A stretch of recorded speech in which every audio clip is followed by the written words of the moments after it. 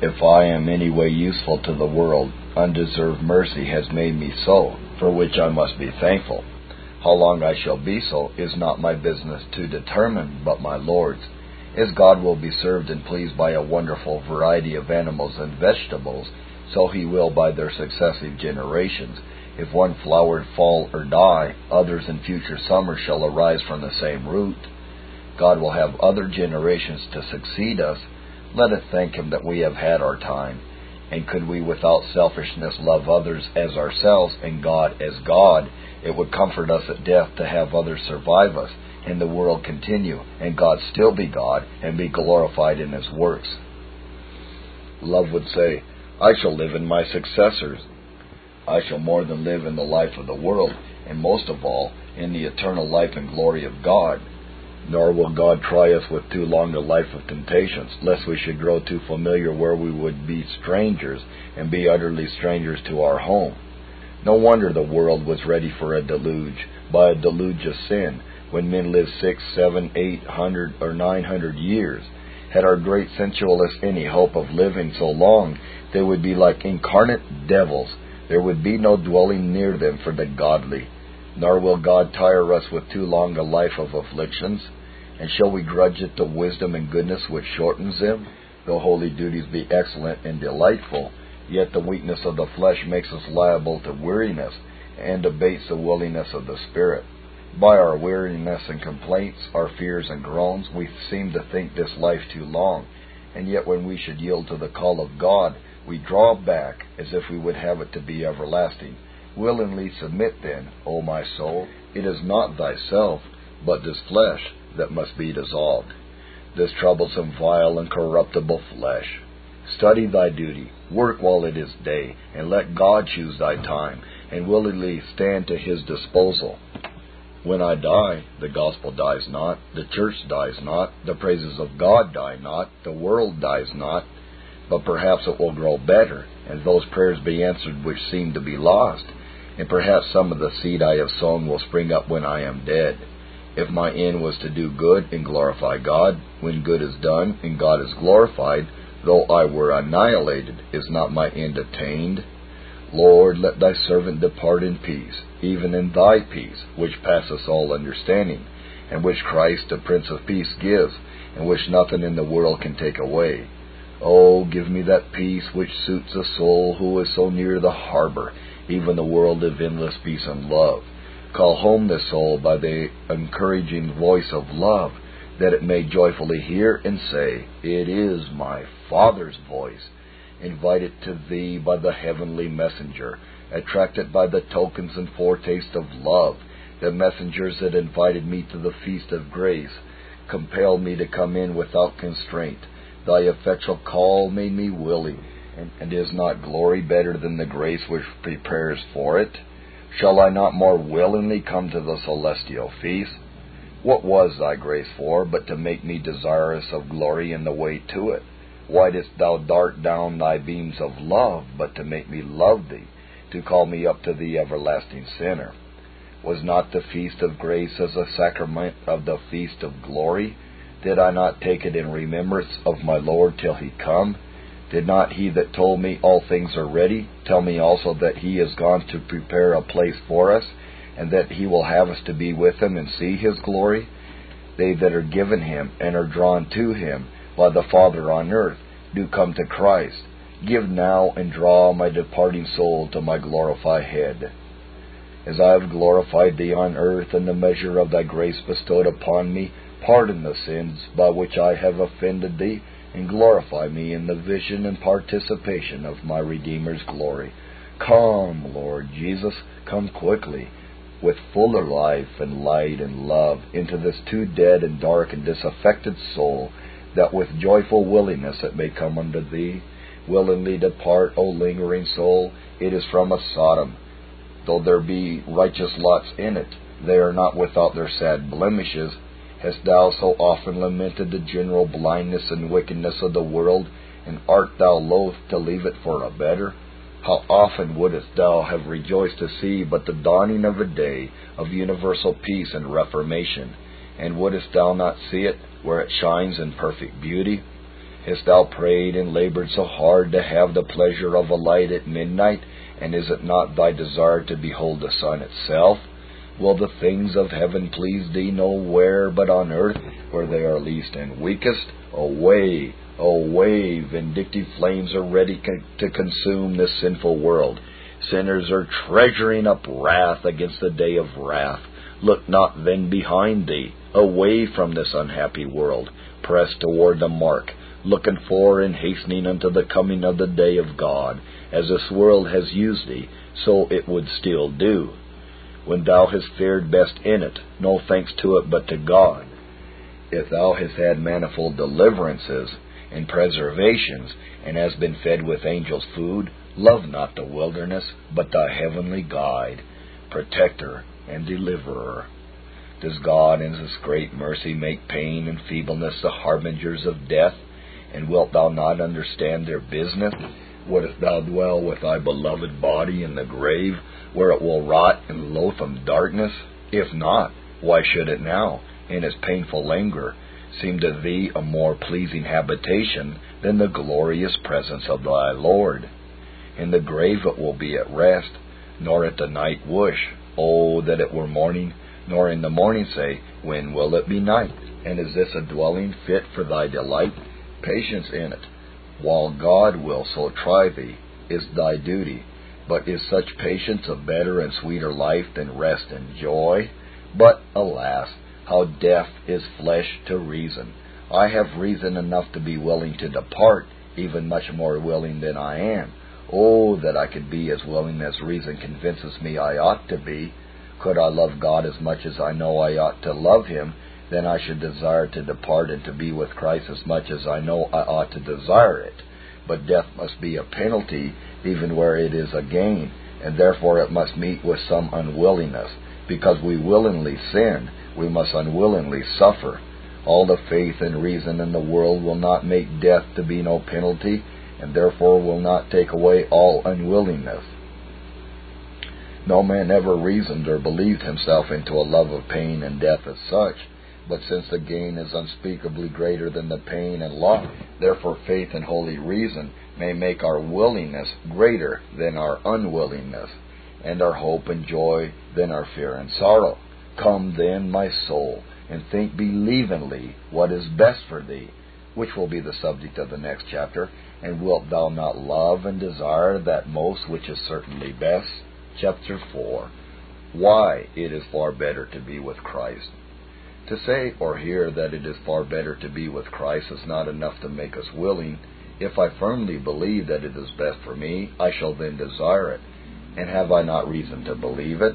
Let me seriously consider, for my full conviction, by what means I am preparing for this happiness, how this happiness is the end for which I am preparing, and how it will perfect my knowledge, will, and activity in doing good.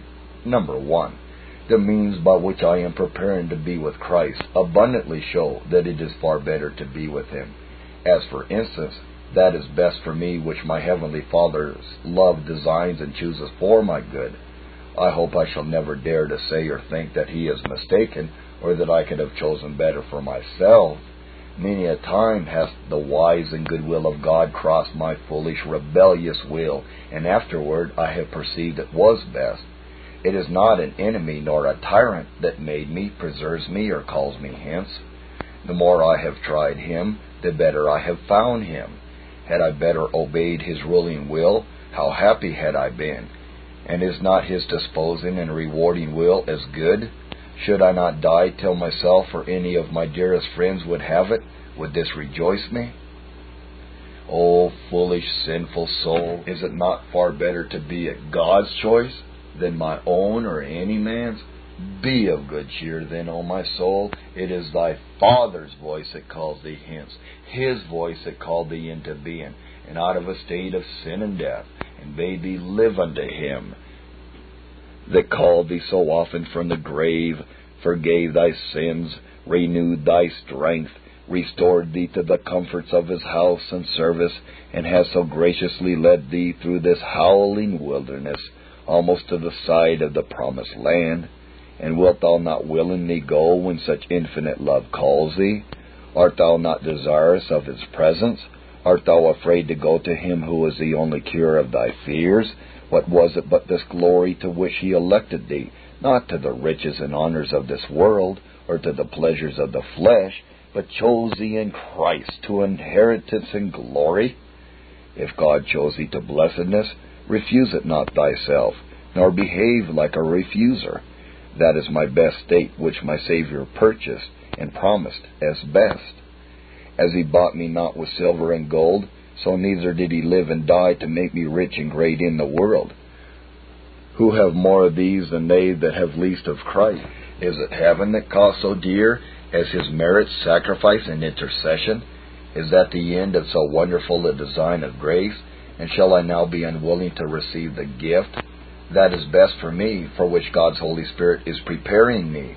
He is not persuading me from day to day to love the world, but to come off from it, and to set my heart upon things above. And would I now undo all, or cross and frustrate all his operations?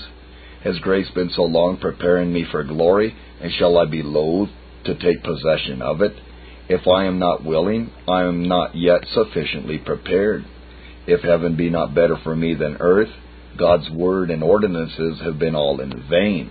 Surely that is my best, which is the gift of the better covenant, which is secured to me by so many sealed promises, to which I am directed by so many sacred precepts, doctrines, and examples, and for which I have been called to hear and read, meditate, watch, and pray. Was it fleshly interest or a longer life of worldly prosperity which the gospel covenant secured to me, which the sacraments and spirits sealed to me, which the Bible was written to direct me to, which ministers preached to me, which my books were written for, and for which I prayed and served God?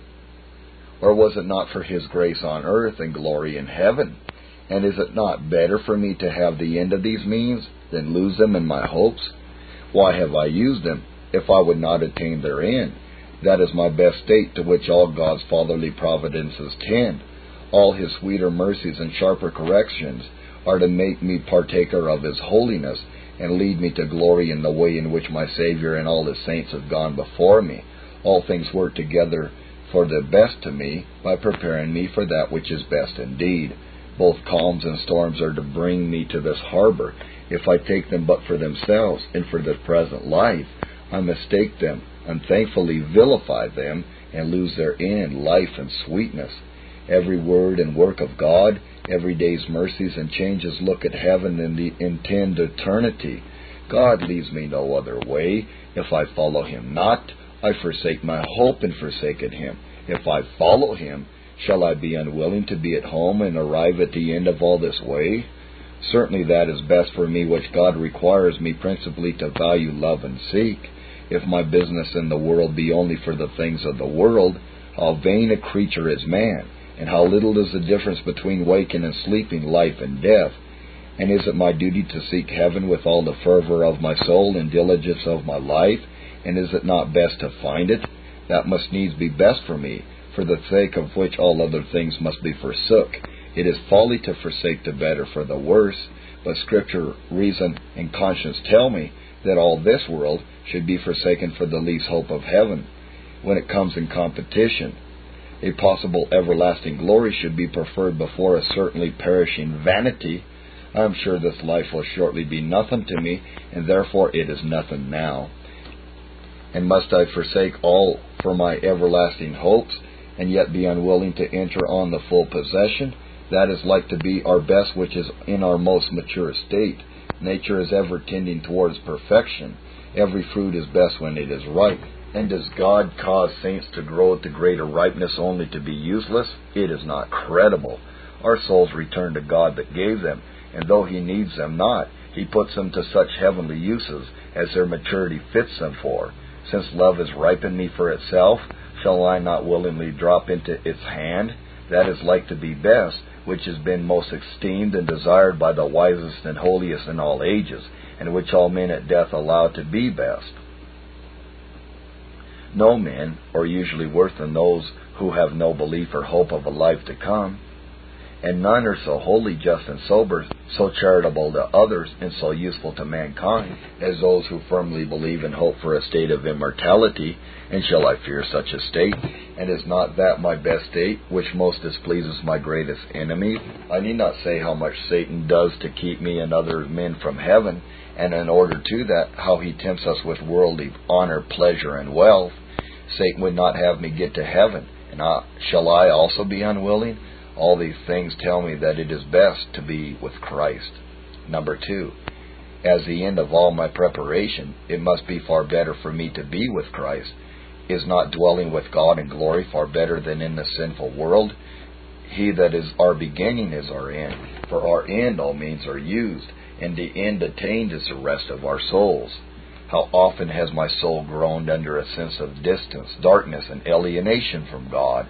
How often has it looked up and panted after Him and said, as the hart panteth after the water brooks, so panteth my soul after Thee, O God. My soul thirsteth for God, for the living God. When shall I come and appear before God? Whom have I in heaven but Thee? And there is none upon earth that I desire beside Thee. It is good for me to draw near to God. Woe to me if I dissembled. If not, why should my soul draw back?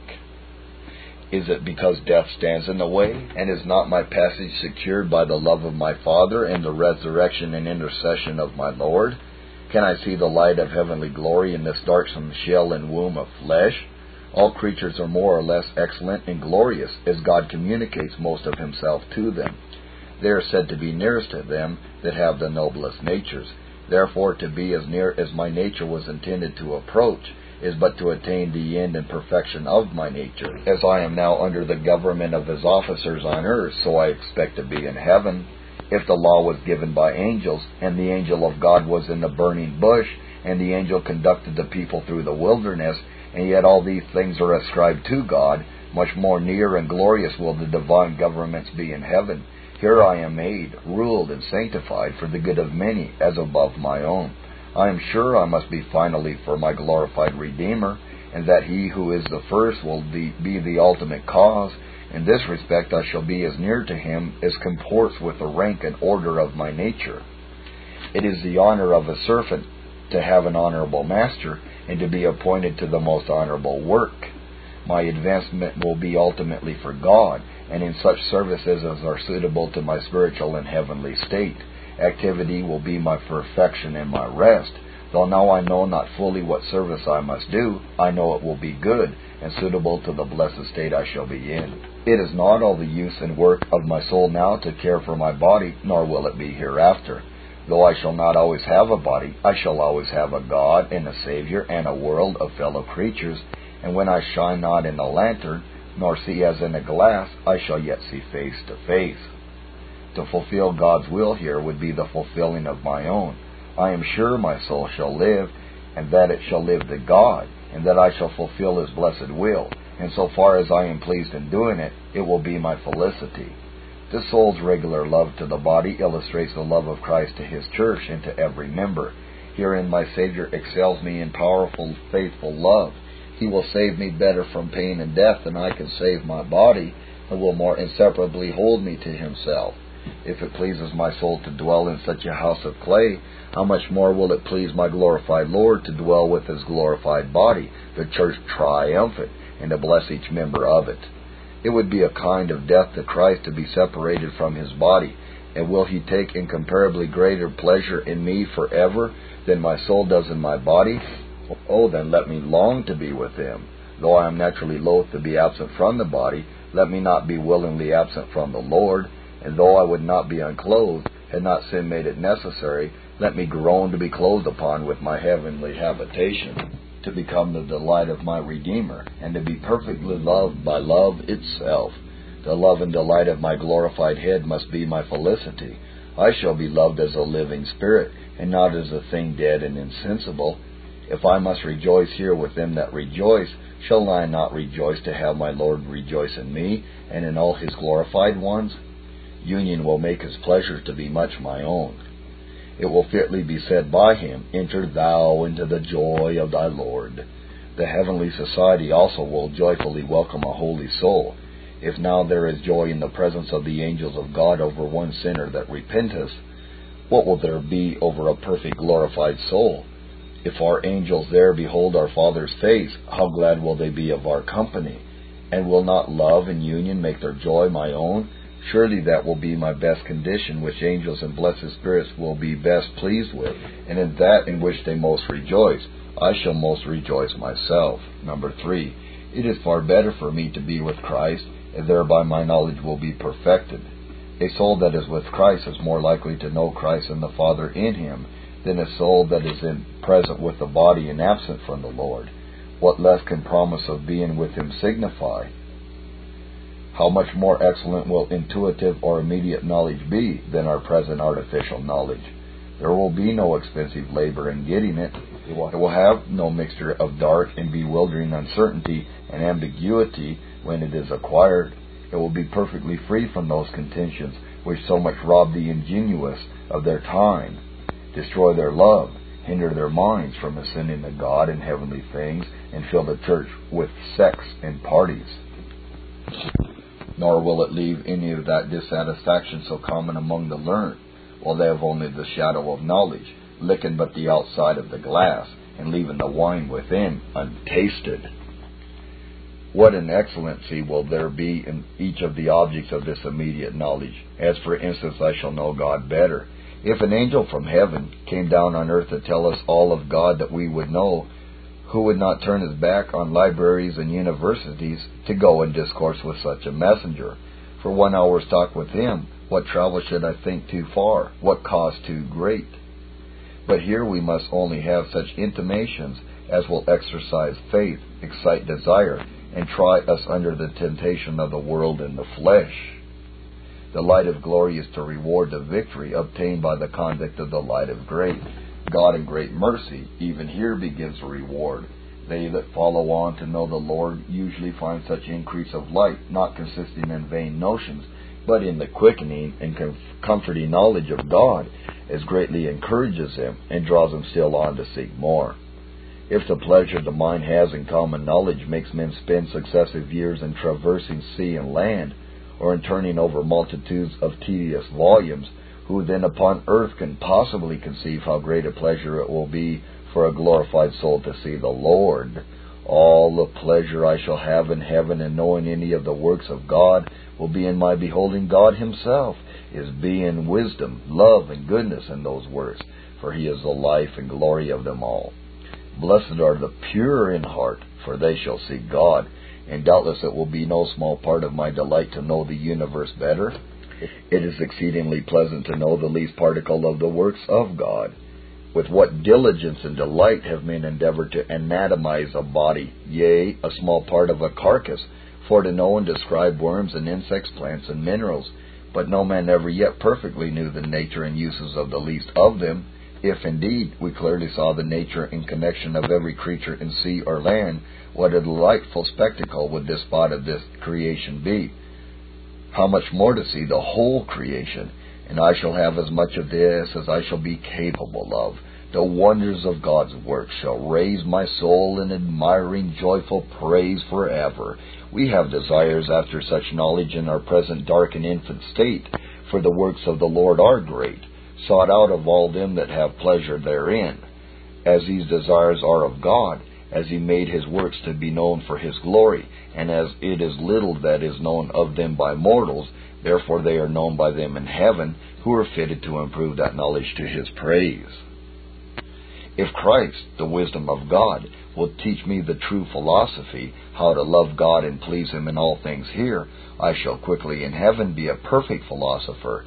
Satan tempted Christ by showing him all the kingdoms of the world and the glory of them, promising to give him all if he would worship him. But God will show me more than Satan could show, and give me more of that which is best that Satan could give. Nor will it be the least of my felicity in heaven that I shall better know Jesus Christ, and all the mystery of our redemption by him. Oh, be it a fine knowledge to know him, in whom are hid all the treasures of wisdom and knowledge. To know the mystery of his eternal Godhead, of his created nature, of the union of both, and to see God's wonderful design and gracious work in him laid open to our clearest view.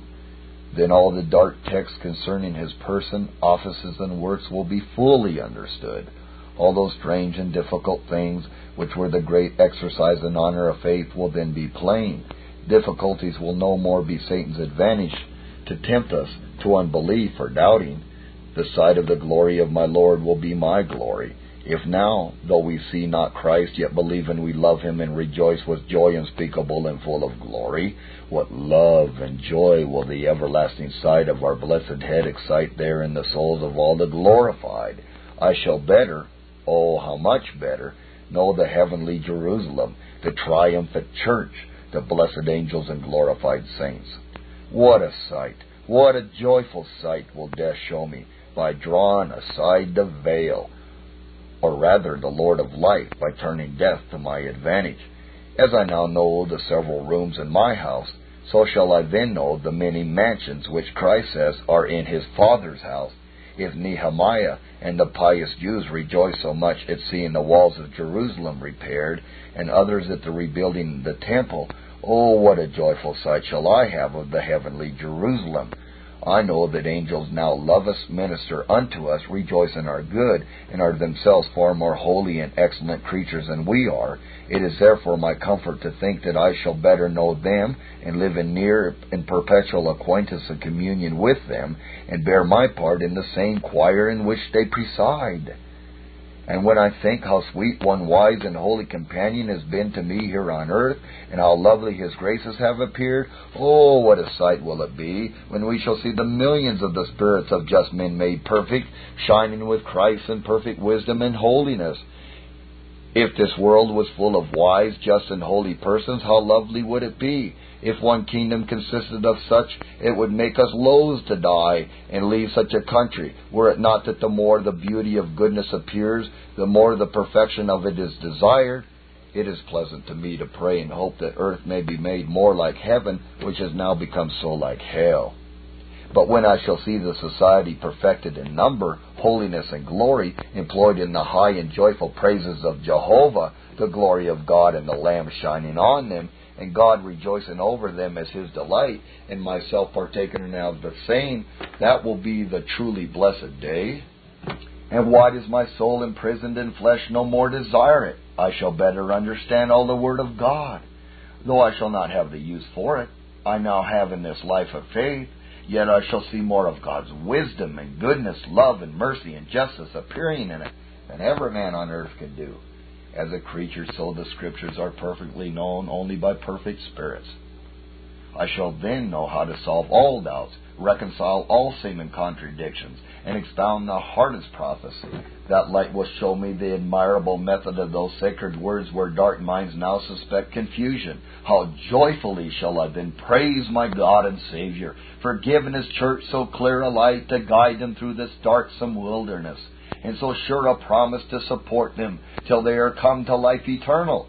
How joyfully shall I bless him who by that immortal seed regenerated me to the hope of glory, and ruled me by so holy and just a law.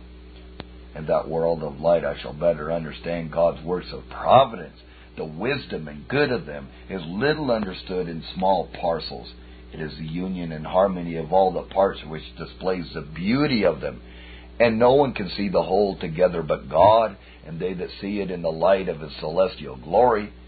Then I shall clearly know why God prospered the wicked, and so much afflicted the righteous, why he set up the ungodly, and put the humbled under their feet, why he permitted so much ignorance, pride, lust, oppression, persecution, falsehood, and other sins in the world, why the faithful are so few, and why so many kingdoms of the world are left in heathenism, Mohammedanism, and infidelity.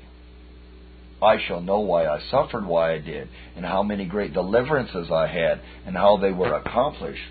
All our misinterpretations of God's works and permissions will then be rectified, and all our controversies about them be at an end. Among all these works I shall especially know more of the nature and excellency of God's mercy. The lively sense of love and mercy makes lively Christians abound in love to God and in mercy to others, but the enemy of God and man labors to obscure and diminish our views of divine love and mercy. Ingratitude is great misery, as gratitude is true pleasure. We now receive thousands of mercies which we undervalue.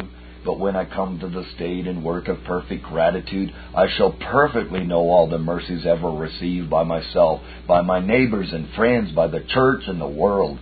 Mercies remembered must be the manner of our everlasting thanks, and we cannot be perfectly thankful for them without a perfect knowledge of them. The worth of Christ and all of His grace, of the gospel and of all divine ordinances and church privileges, of our books and our friends, our health, and all the conveniences of our lives will be better understood in heaven than the most holy and thankful Christian ever understood them here. Then shall I be much better acquainted with myself. I shall know the nature of souls and the way of their operations, and how the Spirit of God works upon them, and how the Spirit is sent from Christ to work upon them. I shall know what measure of grace I myself had, and how far I was mistaken concerning it. I shall know more of the number and greatness of my sins, and of my obligation to pardoning and healing grace. Yes, I shall know more of my body as a habitation of my soul, and how far it helped or hindered me, and what were all its diseases, and how wonderfully God supported, preserved, and often delivered me. I shall also far better know my fellow creatures. The good and bad, the sincere and hypocrites will there be discerned.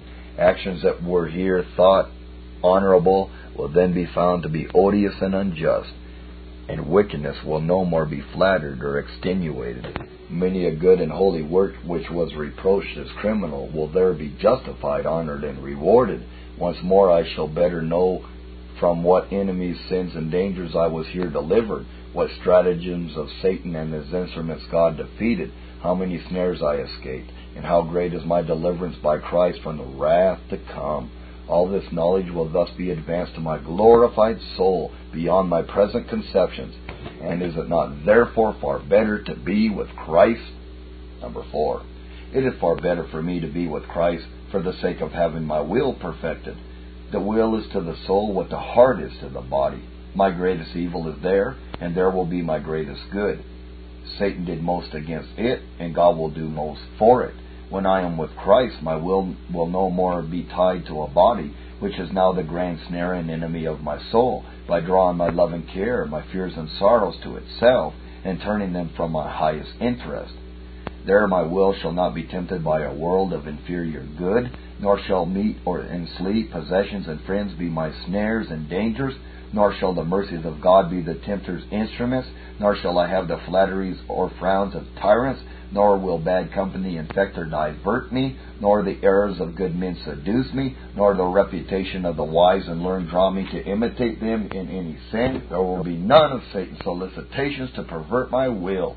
My will shall there be better than here, as it shall have nothing in it displeasing to God, no sinful inclination, no striving against God's Spirit, no grudging at any word or work of God, nor any principle of enmity or rebellion left. There it shall have no inclination to injure my neighbor, or to do anything against the common good. And there it shall have nothing in it opposite to itself. No more law of my members warring against the law of my mind. No more contrariety between sense and reason. But all will be unity and peace within. There Christ will have perfectly sanctified my will, and made it conformable to His own, and to His Father's will. This is at least His meaning when He prays, that all His disciples may be one, as Thou, Father, art in me, and I in Thee, that they also may be one in us, that they may be one, even as we are one. I shall love and will the same that God loves and wills, and how can the will of man have greater honor? Assimilation to an earthly king is honorable, but much more to angels, but most of all to be like God. Indeed, here the divine image is in us, in its degrees, a conformity to the will of God. But alas, how many thousand wishes and desires have we had which are against the will of God? We shall have the full impression of God's will in heaven, as face answers to face in a glass, or as a wax to the seal, or the finger of the clock to the motion within, or as the echo to the voice. I shall desire and never be disappointed. I shall have as much love and joy as I wish. Before I desire anything, I shall know whether it be God's will or not, and therefore shall never wish anything that shall not be accomplished. Yea, my will shall be my enjoyment, for it shall not be the desire of what I want, but a complacency in what I possess. I shall want nothing. I shall thirst no more. Rightly is the will itself called love. My will shall be full of perfect joy, when in joy and love and pleasure will be my will. Thus shall I have within myself a spring of living waters. My will shall be confirmed and fixed in this conformity to the will of God. Now, both understanding and will are so lamentably mutable that farther than God promises to uphold us, we know not one day what we shall think, judge, or will the next.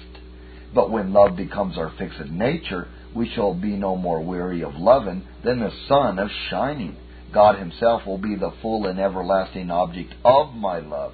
Perfect joyful complacency in God is the heaven which I desire and hope for. In God there is all that love can desire for its full everlasting feast.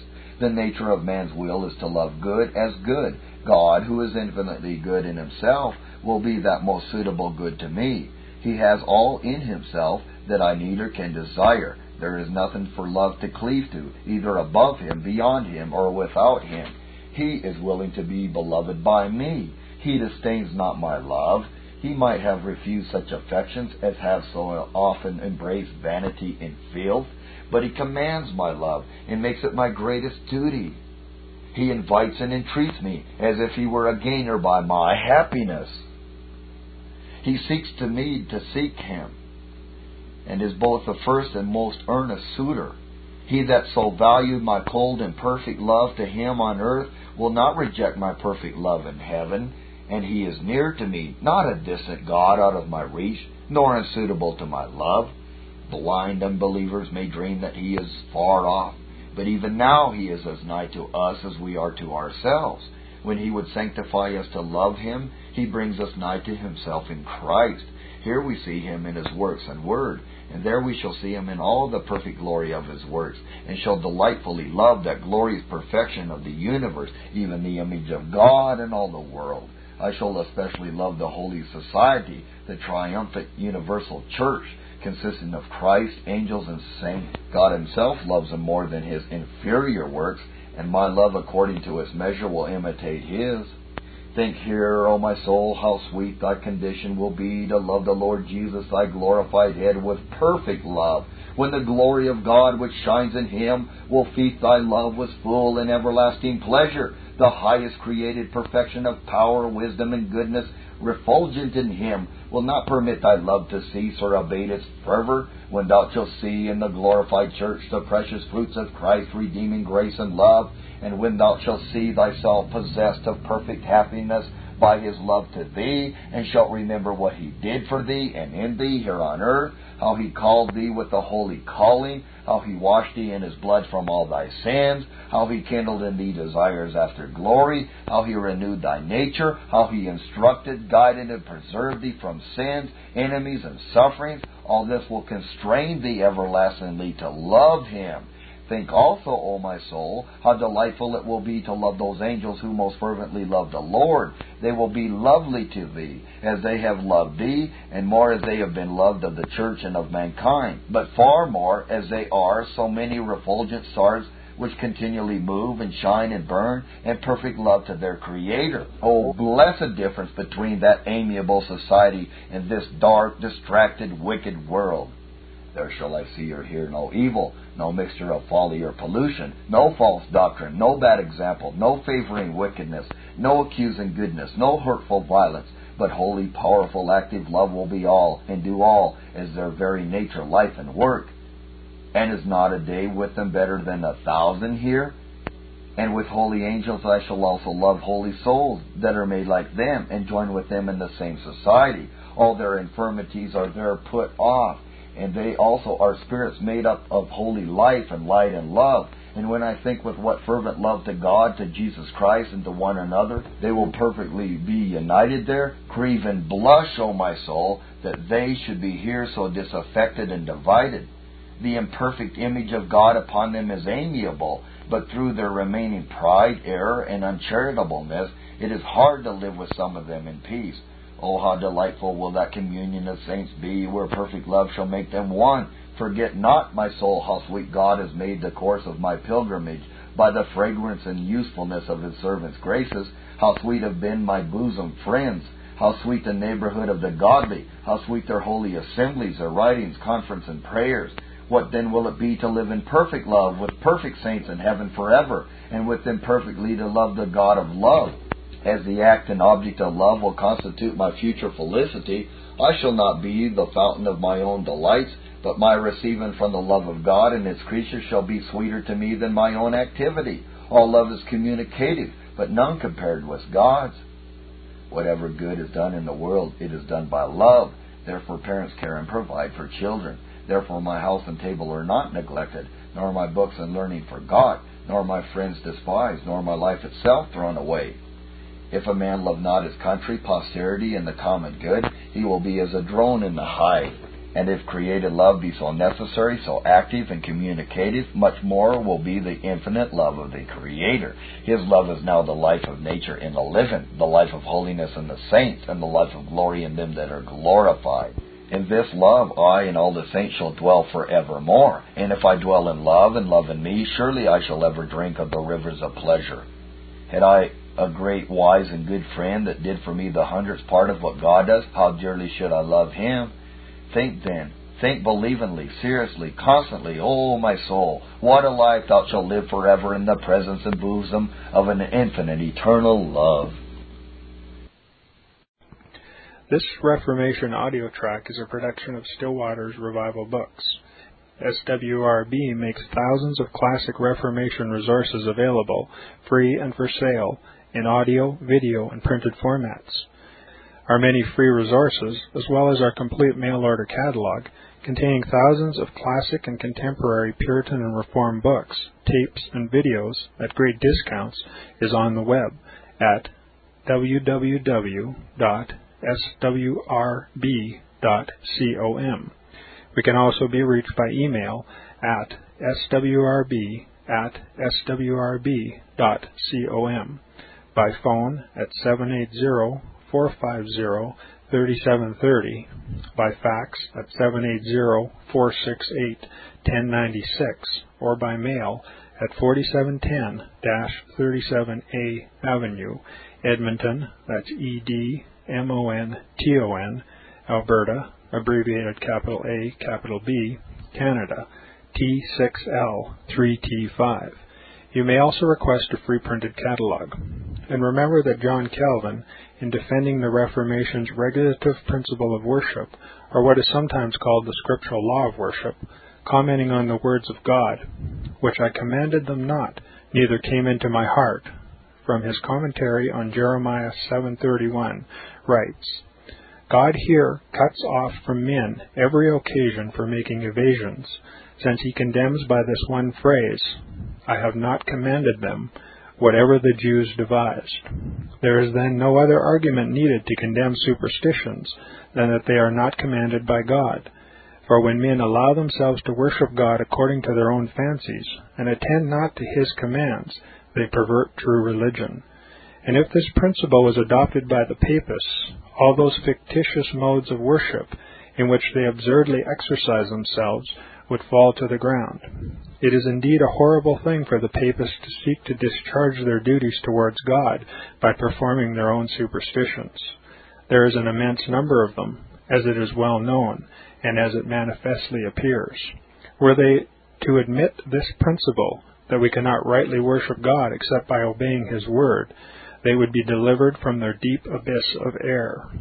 The prophet's words, then, are very important, when he says that God had commanded no such thing, and that it never came to his mind, as though he had said that men assume too much wisdom when they devise what he never required, nay, what he never knew.